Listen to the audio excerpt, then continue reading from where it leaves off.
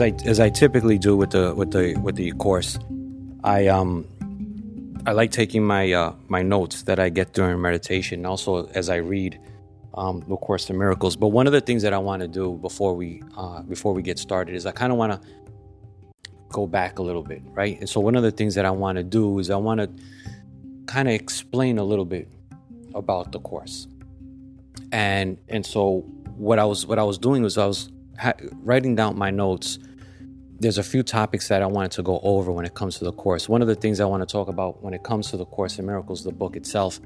And these are things that were coming to me as I just meditate and I just start writing down all these things. And I find it interesting during the week to say that I want to talk about these out loud, obviously, so I can hear it. And one of the things, again, about the Course in Miracles, I wrote here, it's that it's a universal curriculum. So the Course in Miracles is a universal curriculum. Now, there's not many, and these are, to me, that when it touches that universal course, so to speak, there are not many books that transcend time and space. There's not that many at all that can do that. Where sometimes some of these books that are channeled, so to speak, we tend to give them kind of like this holy pass or something like that.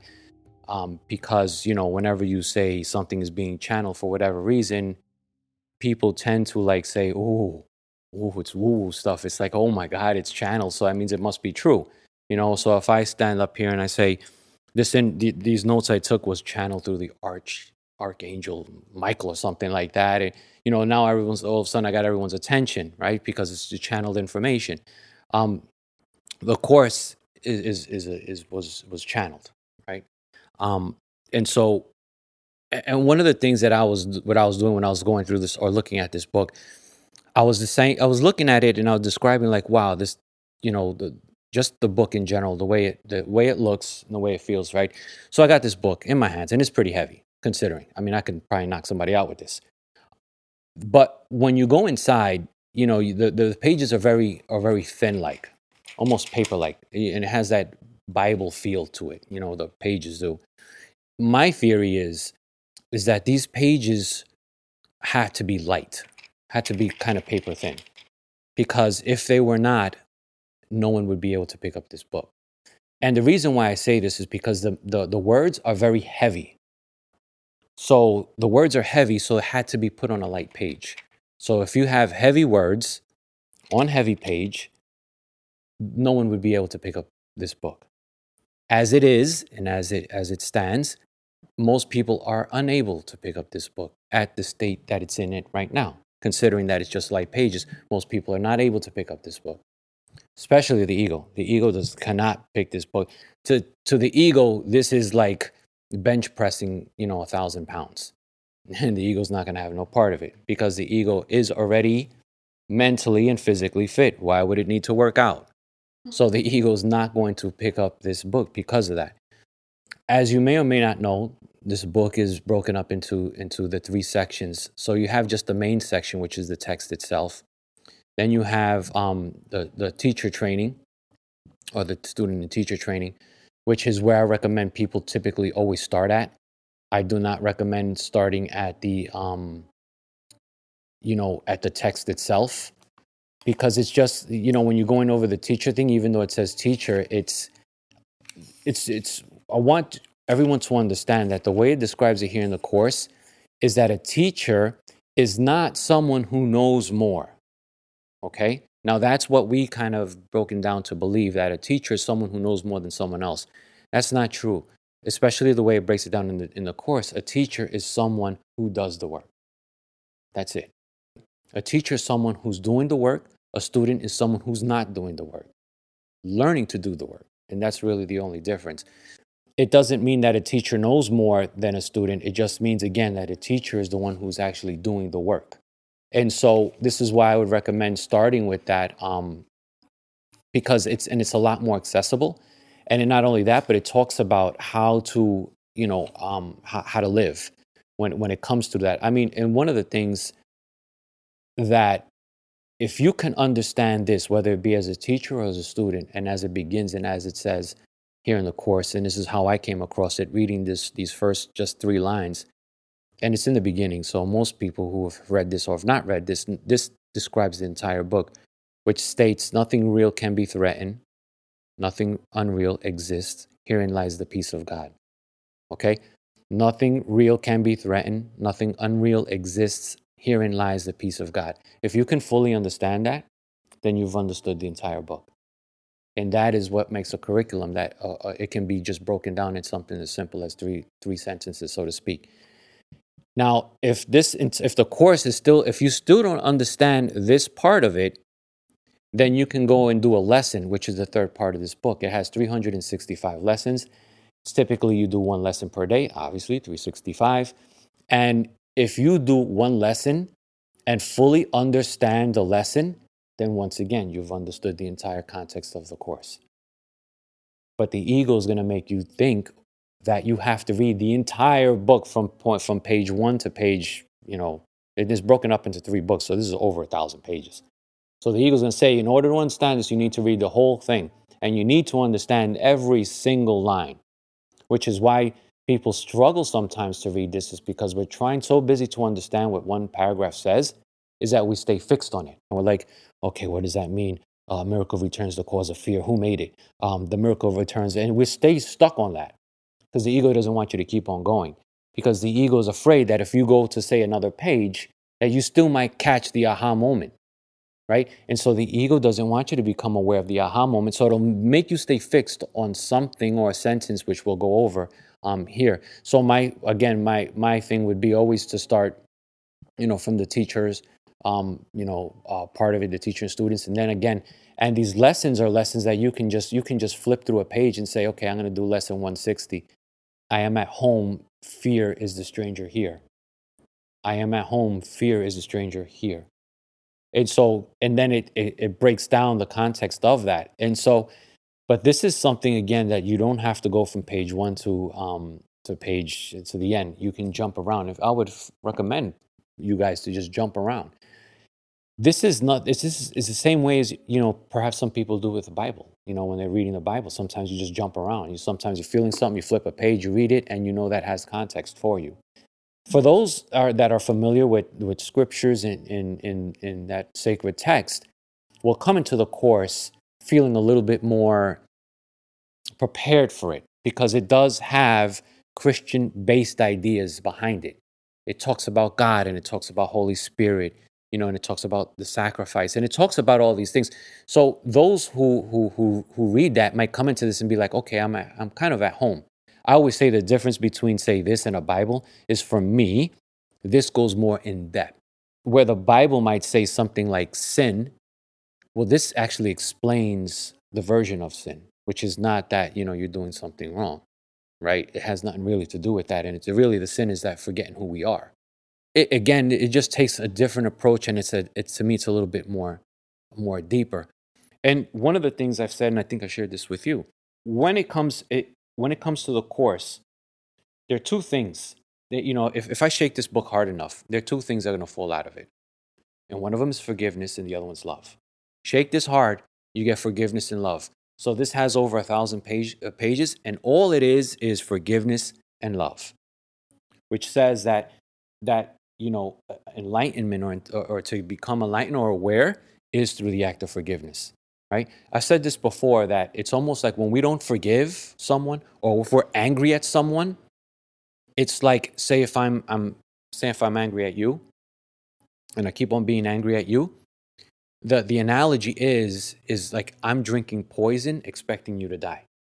That's what anger is, right? And that's what not forgiving is me taking the poison expecting you to die, which is not going to happen. One of the things that the course walks us through is how important forgiveness is, how super important it is. And when we say, well, I've forgiven, but I haven't forgotten, guess what? That's not forgiveness.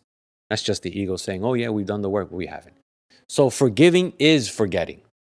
Forgiving is forgetting. Very hard to understand, very hard to do. Because we feel that if we don't, that by forgiving, we're giving permission for it to happen again. And what we do is when we forgive, we understand the energy of what it is. And so when the energy is approaching us, we can either experience it, or we can just say, no, thank you. I don't want to experience it. forgiveness and love. So now forgiveness and love falls out of the course, and it's right there on the floor, and a bunch of forgiveness and little love things are all everywhere. So I gather them all up and I put them in a blender and I blend it and I keep on blending it and I put it into a drink and I drink it. And actually then what I'm drinking is peace. So from the offset, what you get is forgiveness and love. But ultimately what the course wants you to leave with is peace. And I do feel that at our deepest core, at our deepest level, this is what we're all looking for. You know, we want to look for happiness, but the reason we want happiness is because we want peace. We want to be in a relationship of inspiration because ultimately we want peace. We want to be on our path doing what we're meant to do because we want that peace. And the reason why we want peace is because that's the soul. That's who you are. The true self, who you are is that. So your soul, your higher self, your own awareness, your consciousness, it is the embodiment of peace, which is the reason why part of us wants to get back to that, which is why we do all these things to get back to that. Because, you know, we have been forced to believe that peace exists outside of us. And the truth is that if that's what you already are, it's all a matter of reconnecting back to the inside. The ego, which I'll be talking about here quite a lot with this conversation, is only because the peace of the ego does everything to take you out of that. So the ego's idea of peace is forcing you to believe that in order to attain it, you got to go out there and get it, however it is. And so even this can be considered nothing more than, well, I'm gonna go and find some peace, so I'm gonna go to Avion Studio, and it's great. But the truth is that, you know, that's just another tool that the ego is saying you need in order to attain peace, which then says that if you're not at Avion Studios, you're not at peace, and that the only place of peace is at Avion Studio, nowhere else. And if the ego makes you believe that, then it's almost giving you a pass to not be at peace whenever you're not here. It's kind of like the on Sundays I'm going to be religious, but then from Monday to Saturdays I'm not going to be religious. You know, it's one of those things. So it's very important to understand that peace is not external, it's internal, and you already have it. So it's just a matter of reconnecting with it. So how can you be at peace with nothing? And that's really important, right? Or how can you be spiritual when no one is looking? And that's really the mark of a person who's doing their work. Is not when there's people looking, it's when there's people when no one is looking. You know, and that's when you can attain that. And so some of the things that I also wanted to extract is that some of the times we say that we can't be in a place of peace because of whatever is going on at the time. You know, we have a situation going on, whether it be, you know, something that's bringing us down. And so we allow that situation to say that is the most important thing that's going on is the situation. And so then we put peace kind of like on the back end. Because what's important or what's important at the given situation is the situation itself. Well, it's important to realize that the situation that is occurring is nothing more than a thought system. Because your thoughts describe the situation that's going on, which is the reason why we can have the same stuff happen to us and have two different perceptions of it. I get a bill, I'm ecstatic, like, yes, great. You get a bill and you might be like all bent out of shape. And so the thing is that we're all getting bills, but we all act different ways towards it. So it's the same thing. And so the situation getting the bill is determining whether we're at peace or not. But instead, if we flip it and everything is peace, and then we let situations then come into that, it's kind of flipping it around. Like no one eats, well, I said this before, I mean, no one eats a peanut butter and jelly sandwich with the peanut butter on top of the bread and the jelly on the bottom of the bread. You know, we put it in the middle of the bread, right? So we don't get our hands dirty. But the thing is that, you know, everything that comes through consciousness and awareness is almost opposite or flipped upside down from what you perceive to be here. So here in this world, in this form of this illusion, of this dream, everything is point A to point B. It's logical. It's a logical progression. And the thing that keeps us with that idea that it's a logical progression is time. Because time goes 1, 2, 3, 4, 5, Monday, Tuesday, Wednesday, Thursday. You've been reinforced with this for 20, 30, 40, 50, 80, 90, 100 years of on and on and on and on. So now we're programmed to believe that everything is this logical progression. But you have to understand that consciousness and awareness is completely opposite. It breaks all the rules. It appears and disappears. There's so many things that are opposite. And so in order to kind of flip the ego on its head, which we're doing today a little bit, is just going opposite, thinking opposite, and saying opposite. So someone on Friday says to me, "Happy Friday," or Friday, or something like that. And I say, "George, can you just do me a favor and please tell me that on Tuesday?" Right? Just say Happy Tuesday. And of course they're looking like, huh? Huh? Oh, I'm not going to do that. No one does that. I don't know why they don't ever do that. But but what I'm getting at is that when you throw like a little, what is it? A little monkey wrench, I think they call it, or whatever. When you throw a little kink in the chain, especially the egoic chain, you catch it for a loop. It's like it stops. And in that moment of stopping, you begin to know what it feels like to kind of pause the ego. It's because it's very easy to pause. It really is very easy to pause the ego, but you have to think opposite of what you're thinking. So the way that I wrote here, when it comes to the idea of peace, is I wrote here that the ego wants something else instead of peace. So what the ego does is that it postpones it. It needs to have things before it can go there, right? So you can't be at peace until insert whatever you want to insert. I can't be abundant until insert whatever you want to insert. I can't be at joy until insert whatever you want to insert. Which then keeps the idea of you got to keep on going. You got to keep on going. You got to keep on going. One of the most fascinating questions that's being asked a lot, especially as it comes to the consumerism world that we're in, is the question is, what is enough? What is enough? Because for every one of us, enough is going to be different. So my enough is going to be different than your enough, and you're different than yours. It's going to be different for everyone. But then you have to ask your question, right? Like, what is enough? Like, most of us are pretty good at saying, if someone gets, like, a sports athlete gets like a, I don't know, $145 million contract for like 3 years, and they're, and that's not enough. And they want more. And all of us are very, very easily say, well, that's enough already. Why would he want, why he or she would want more? That's enough. Determining that idea of what is enough enables us to understand, do I need to keep on? Do I need to get more? Do I need to do more? Or can I be at peace right now? It goes back to what the Stoicism philosophy believes in, which is depend as little as possible from external things for your happiness. And it doesn't mean that something doesn't bring you happiness. It doesn't mean that all of you being here doesn't make me happy. But it becomes a bonus, and not that I'm dependent on it.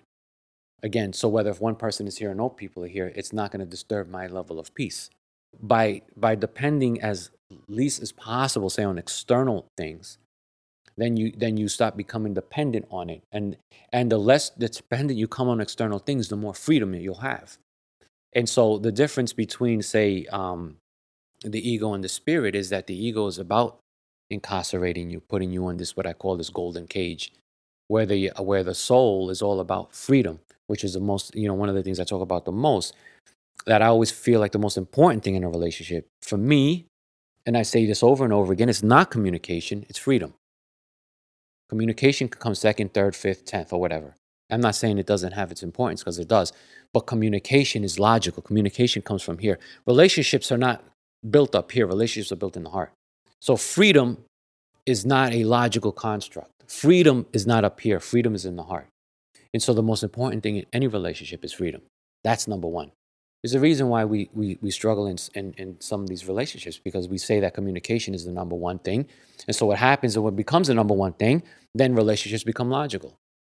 And so when something that creative happens in the relationship, then we're all of a sudden trying to deal with it logically instead of feeling it.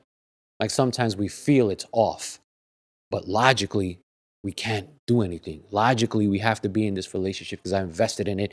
Logically, although we're not listening to our hearts, which again, freedom is creative.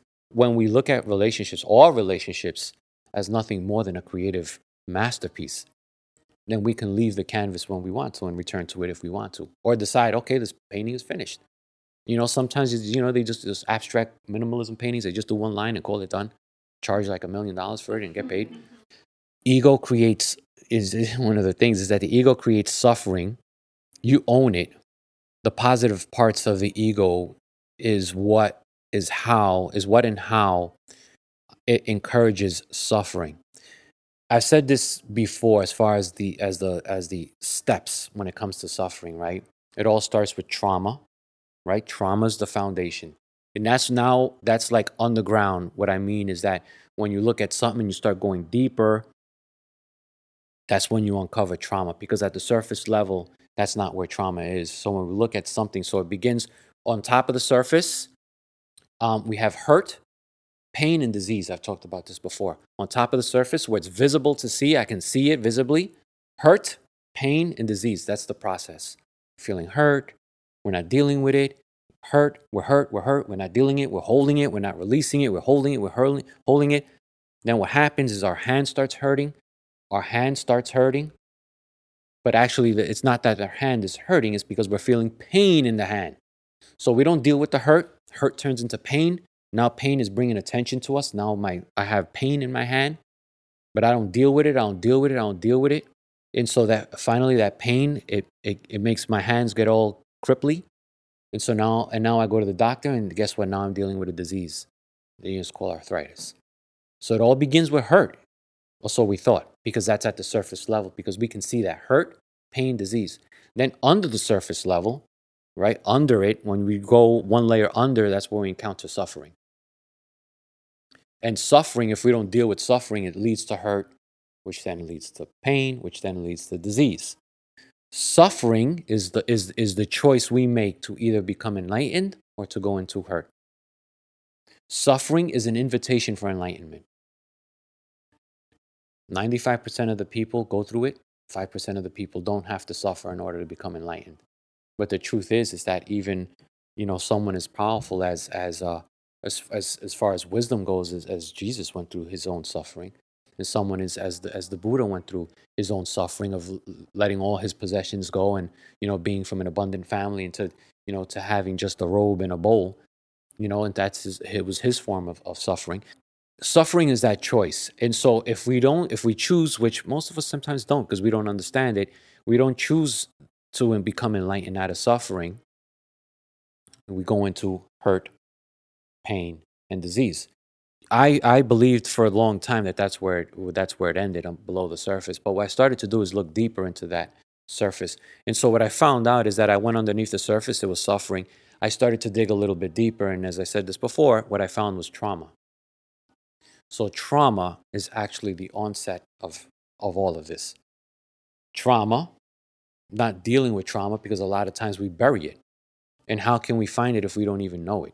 Sometimes trauma can begin even when we're in the stomach, as a child. Even as a seed, trauma can begin at that level. So for me, for those of you who don't know, one of my trauma was scarcity. And so a lot of us, or not a lot of us, but some, I've talked to quite a few people that they have, the scarcity mindset. But a scarcity mindset doesn't come from, okay, I lost my job and now all of a sudden I'm going to be scarcity. Actually, it stems, or it ignites a traumatic event that happened way, way, way, way back when. And for everyone, it's going to be different. For me, it wasn't. Mom and dad, right? Mom and dad's typically what you need. I have an older brother. And so my dad at the time, he just wanted one kid. That was it. So yes, my older brother was born, and that was good. Things happen. And so my mom was pregnant again. And so he kind of like, he flipped his lid. He was like, no, I just said one, I'm out. They were married and all for years or whatever. And he just left. And so my mom at the time was also at the time. Now, again, I was, in her. And now she started to feel all these things. She was anxiety was going into her system, going into my system as a child. But now one of the biggest things was that's when she started going into her own scarcity mindset, because she didn't have the money to afford. It was just her. Now she was going to be a single parent with one kid and then one on the way. So she was trying to, because this is how my mom is, very attachy. She was trying to get back with him, but he didn't want nothing to do with it. So now trying to depend on getting back with him, not really focusing on the fact that she was pregnant. because that was important, because that scarcity mindset triggered all that. So now I'm taking in all the scarcity. So much so that she was almost no home. That my other grandmother, my dad's mom took my mom in. So my mom was living with ex mother-in-law, if you want to call it that, because even ex mother-in-law felt that that was not right what he had done, and he left the state and everything. I mean, just completely just went AWOL. So for years and years and years, that's where my scarcity mindset came from, and so I grew up with that. I grew up with it, and then so growing up, and as I was older, I mean, we only got, we had this mentality. I mean, living in New York, we were very, we had a roof over our heads, but, it was very limited in the stuff we had or the stuff we got.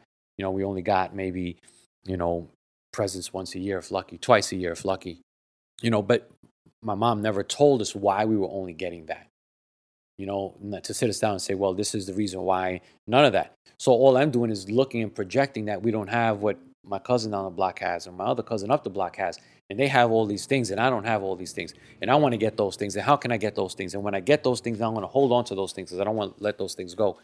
So that whole scarcity mindset just begins to propel, and it begins to carry on and on and on. And so now I'm living with this idea of scarcity, and again, it just led on and on and on. So then again, that was a traumatic event, which I did not even encounter until, I would say, like maybe 2 years ago, when I started doing some meditations, and to go that deep. That for me, my traumatic experience started when I was just a seed. I had, and it came through uncovering some other things that I was able to locate that. But point being is that if you go back far enough to what your trauma is, or whatever that traumatic event that you've had, you may be able to then see the path of why it is you act or do the things you do now.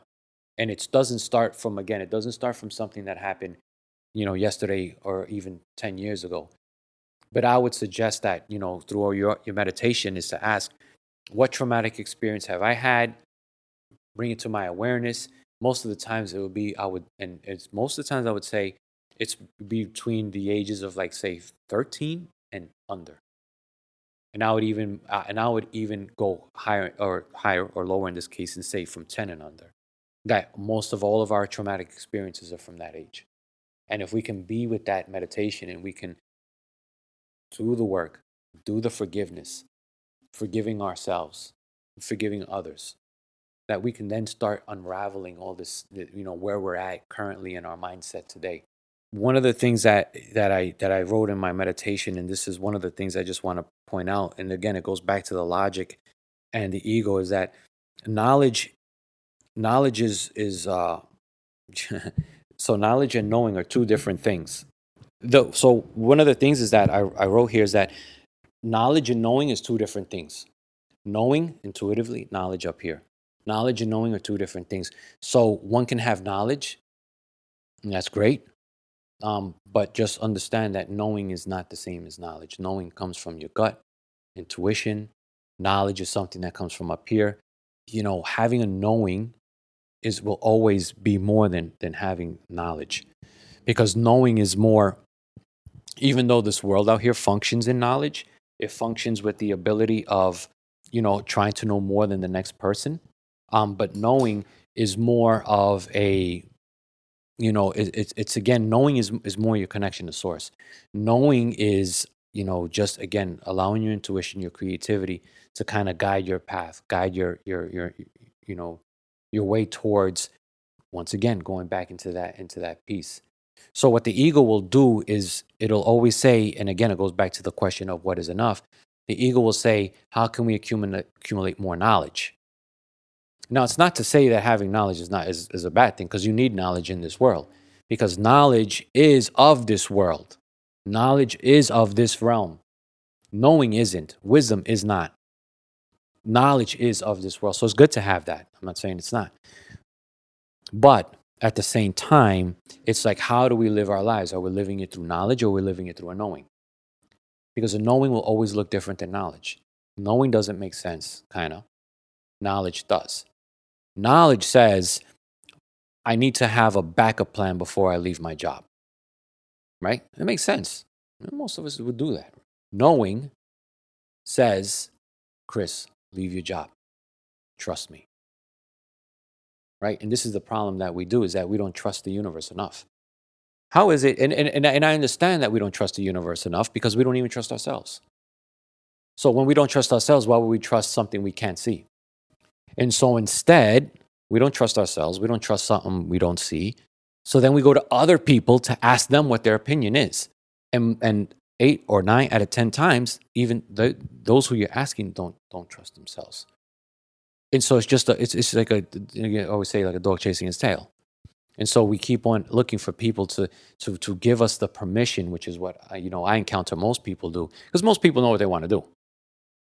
And so you tell them what you're feeling, and then they'll say back like, yeah, that's I've been feeling that too. Well, why'd you ask? Right? And so most people ask because what they're asking is not for the information, they're asking for permission. And what they're asking for when it comes to permission is realistically sometimes is that they're even asking for the permission, is it okay for me to fail? Which is really sometimes what we do. Because we don't want to fail. And why would we want to fail? Because no one wants to fail. We were brought up as kids that failure is a bad thing. Failure, fear starts with F, big F, red, and they circle it like 20 times to make sure you see it. You can see a giant F. You don't need to circle it and put it in red, right? And why red? Anyway, it just stands out. I think red has something to do with our brain. You see red, it's like, it emotionally stimulates us, I believe. But these are the things that we're asking for permission when it comes to this. This is and so one of the things, and this is what we find most difficult, not only with our struggles, whether it comes through suffering, but through our challenges, is the relationship, one that we have with ourselves and the relationship we have with others. So the relationship we have with others, the relationships we have with ourselves are sometimes the most challenging, most difficult pathways that we navigate. And so if we can approach every relationship with being at peace or being kind instead of right, it just lowers the tension between all relationships. If I approach a relationship not wanting to be right and just instead of being kind or listening, even if it's something that, they feel that, they want to express something that they feel is right, sometimes it's better to be kind and just, yeah, okay. And so we can say, well, aren't we like not manipulating them, because that's not the right word, but if they say 2 + 2 is 5, should I correct them? Or is that my ego wanting to correct them? Now, if they go into the grocery and I guarantee you someone will tell them. But the truth is that I don't have to be the one to tell them that. But what if they enjoy believing that 2 + 2 is 5? They have their reasoning for it. They've seen something that I haven't seen. In their vibration, wherever they're at, that's what it is. But in minds, it's not. But then who am I to say that mine is right and theirs is wrong? Again, that's just ego perception. Because the truth is that there's only one thing: love, forgiveness, peace. And there is no misconceptions between any of that. Because peace is not something you describe. Love is not something you describe, even though we try to. It's just something you feel. It's something you know intuitively. It's something that's creative, something that brings us peace. But one of the things that I found is that in order to attain peace, in order to get there, the most easiest way to get there, at least for me, is to be in the present moment. Is what we were talking about in this, the quick meditation we just did. Is that because if you can be in the present moment, you can be in the presence of the present moment. So being present in the present moment, having your presence within that moment, then everything is what it is, right? And this is what they call the isness being. And isness means nothing more than just allowing things to be whatever it is that they are. Like a loud car is a loud car. That's what being present in the present moment, or having the presence to be in the present moment, is accepting the isness, or what the car is, which is loud. And so we just let it be loud, like whatever. But we're in that. And so when we're in that state of accepting everything that is, the ego has a huge problem with that. Because the ego's function is to judge, so that way it can separate between two. So that means that, a loud car, yes, you have a loud car. I don't have a loud car, so my car is better than your car because yours is loud and mine isn't. And this is what it means for the ego to be better than. Because the ego's thing is division, it's separation. It creates not only creates that separation, but that's its function. Because if it can create the separation, then it can stand out, which is what, again, it's something that all of our egos do to one extent or another. Again, is it good to stand out in this world? Not necessarily so. But the way that this world formulates and the way it's constructed, we're forced to believe that we need to stand out, that we need to do extra effort in order to stand out. When in truth, if you just show up, be peace, whatever happens will happen. And whatever it is you're doing, other people will see. And again, it goes back to that part of just being it and not talking about it, right? Being in spirit, being inspired, just showing up and doing the work. And again, becoming a teacher and then letting other people see what it is you're teaching, and not necessarily to say, hey, look at me, look at what I'm teaching. It doesn't work that way. Instead, rather, it works more towards just, it goes back to just being. And again, because the ego just wants to control everything. It wants to have a certain outcome to stuff, right? The reason why we plan, the reason why our thought system, which is what I call a compulsive thought system, the compulsive thought systems of our minds is always constructing the future. I know some of us probably even right now thinking what I got to do later, what I got to do Monday and Wednesday, I got this, and Thursday. And the thing is that you thinking about it is not going to make it happen. Because if you're thinking, I got to do this on Wednesday, you can keep on thinking about doing it on Wednesday, but it's not Wednesday.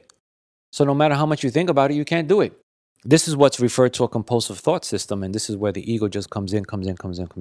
One of the things I shared with Avi this morning is she said the word, we talked about something. She said like intent or intention.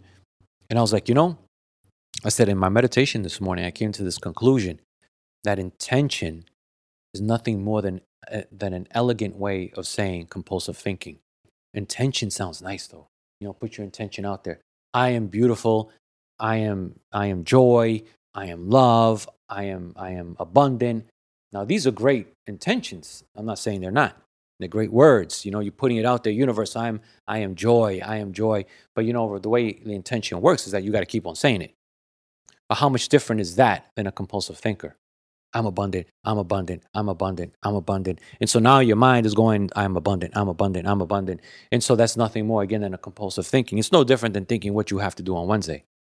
The only difference is that we would call this more a better way or a better compulsive thought system. But in reality, it goes back to what I was saying. I am abundant, I am abundant. You know that. You get a bill, like, okay, cool, I'm happy. That's abundance. Because we can't say I'm abundant, get a bill, and then just be all, because what you're saying to the universe is that you're not. Because why would you freak out of a bill if you're abundant? Just it's kind of playing a logical role in a unlogical system of how it operates. So I would say that when it comes to, intentions, as I'm coming to my own awareness of it, is to say in the morning, I'm abundant. That's it. And then go and then be that throughout the whole day. Meaning that I'm at joy the whole day. I'm abundant. I'm acting that out. I'm being it. So instead of talking about it, I'm being it. I'm acting it. A lot of times what I do in the vending machines is because I typically always have change in my pockets, and at work I'll just pass by the vending machines because I'm not a vending machine kind of person. But I'll always have and everything in the vending machine at where I work at is it's almost like $5. I don't know. The vending machine is expensive. But what I'll do is I'll put $3 in there or $2 or 75 cents or quarters or whatever, and I'll just walk away. And and that's just money in there for someone else. That's my abundance. I'm abundant. So why would I, hoard on to 75 cents or $1.50 if I'm abundant? When you're abundant, you give it away. You give it away. You give it away. And whatever that is, joy, you give it away. Peace, you give it away. You give it away because you know it's coming back. And so I don't have to be compulsively thinking about it the way the ego would want me to compulsively think about. It's a huge, huge awakening, a huge understanding for me. It's my aha for the week, just in case you ask. That's mine. I'll ask you later what's yours. That's not to go down a slide several times. One of the things that that I also like is that it's just creating this is, and I find this kind of funny to me, because I do feel that consciousness awareness is kind of like it's like one of those koans. I think they call them koans, those Zen things that are like, even like the Tao, like do nothing and everything gets done. And it's like, that's an oxymoron. What do you mean? Do nothing and everything gets done. If I'm doing nothing, nothing's going to get done.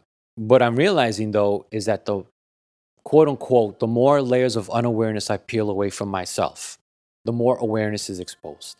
So I'm peeling out all the levels of unawareness that are around me. I peel them off. But what I'm realizing is the closer and closer and closer I get to my own awareness, the less I know.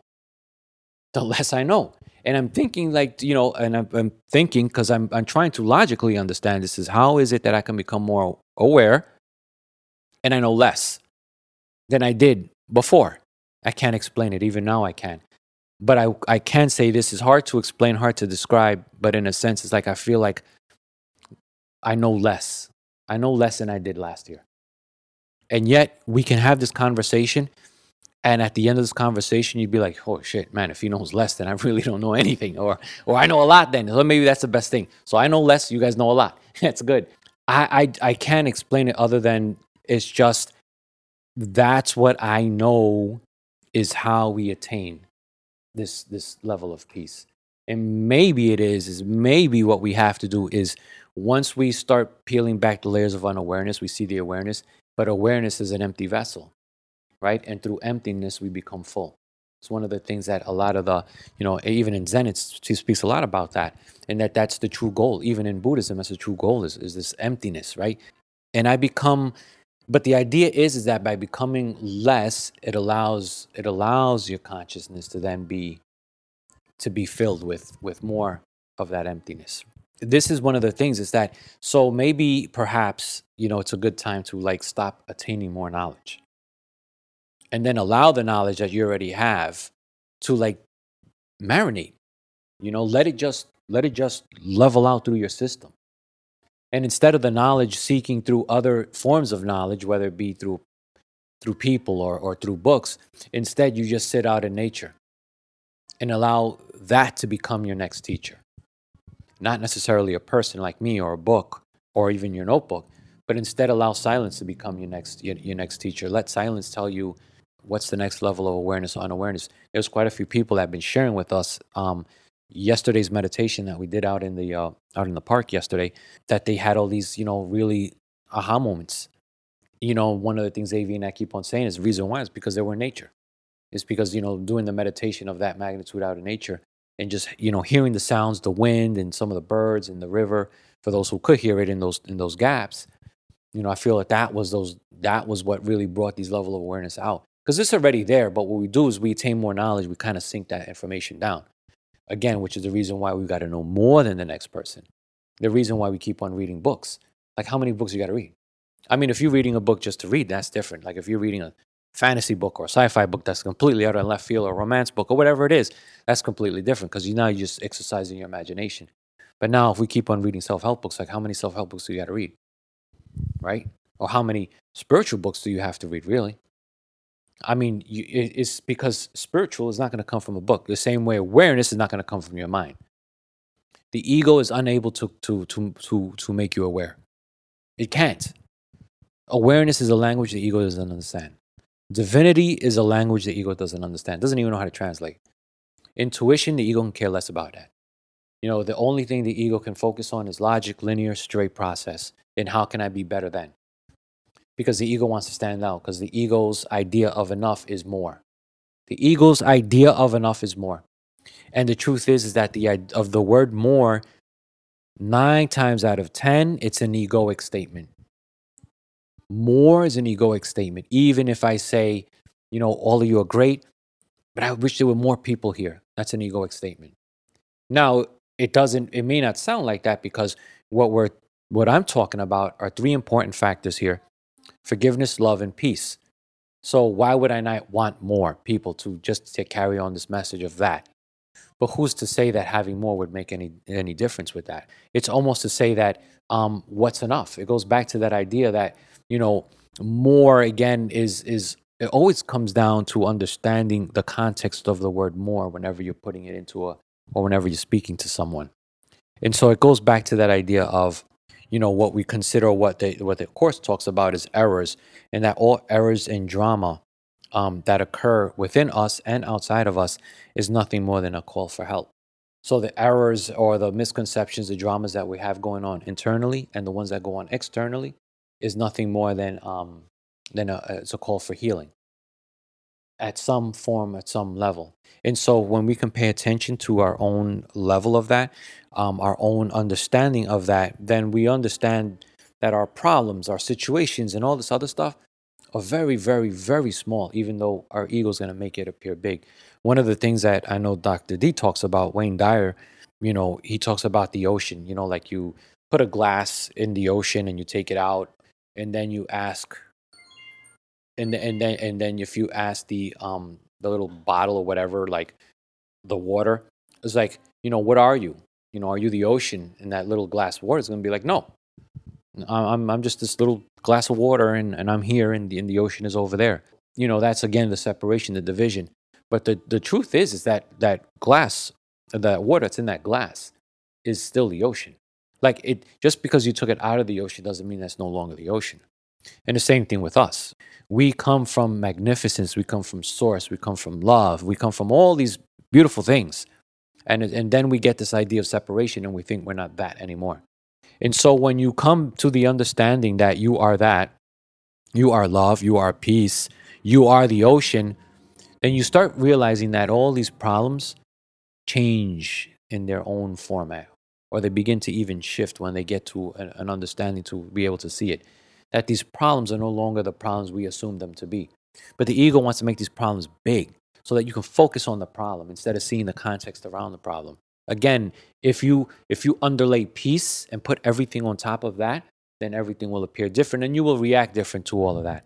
And you won't act the same to every situation when it comes to that. Our thinking and our thought is what creates the separation, and that's where duality exists. And one of the things that, and again, it goes back to the role of teaching, is that words will begin to be less and less important as you accept, your own consciousness. Again, words will appear less and less important as you accept your own consciousness, as you become aware of your own awareness. What does that mean? Is that it's again, it's another thing. It's a little challenging to explain, but you come to a point where words are not needed.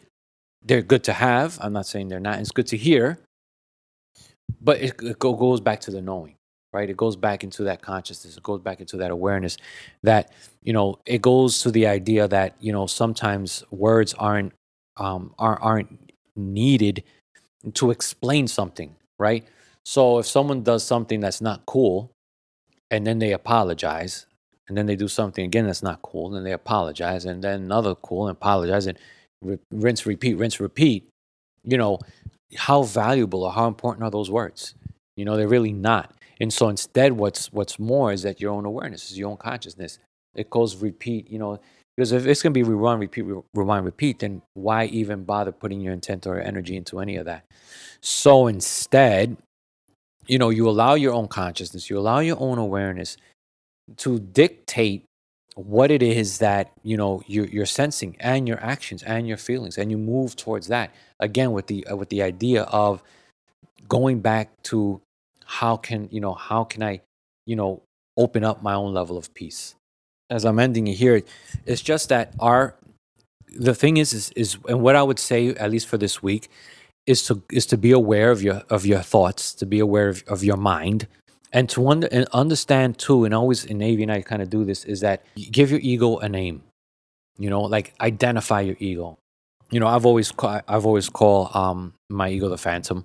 Now my ego's called Dr. Noah, and so I just whatever. It's a long story. He wants me to share, but I'm not going to.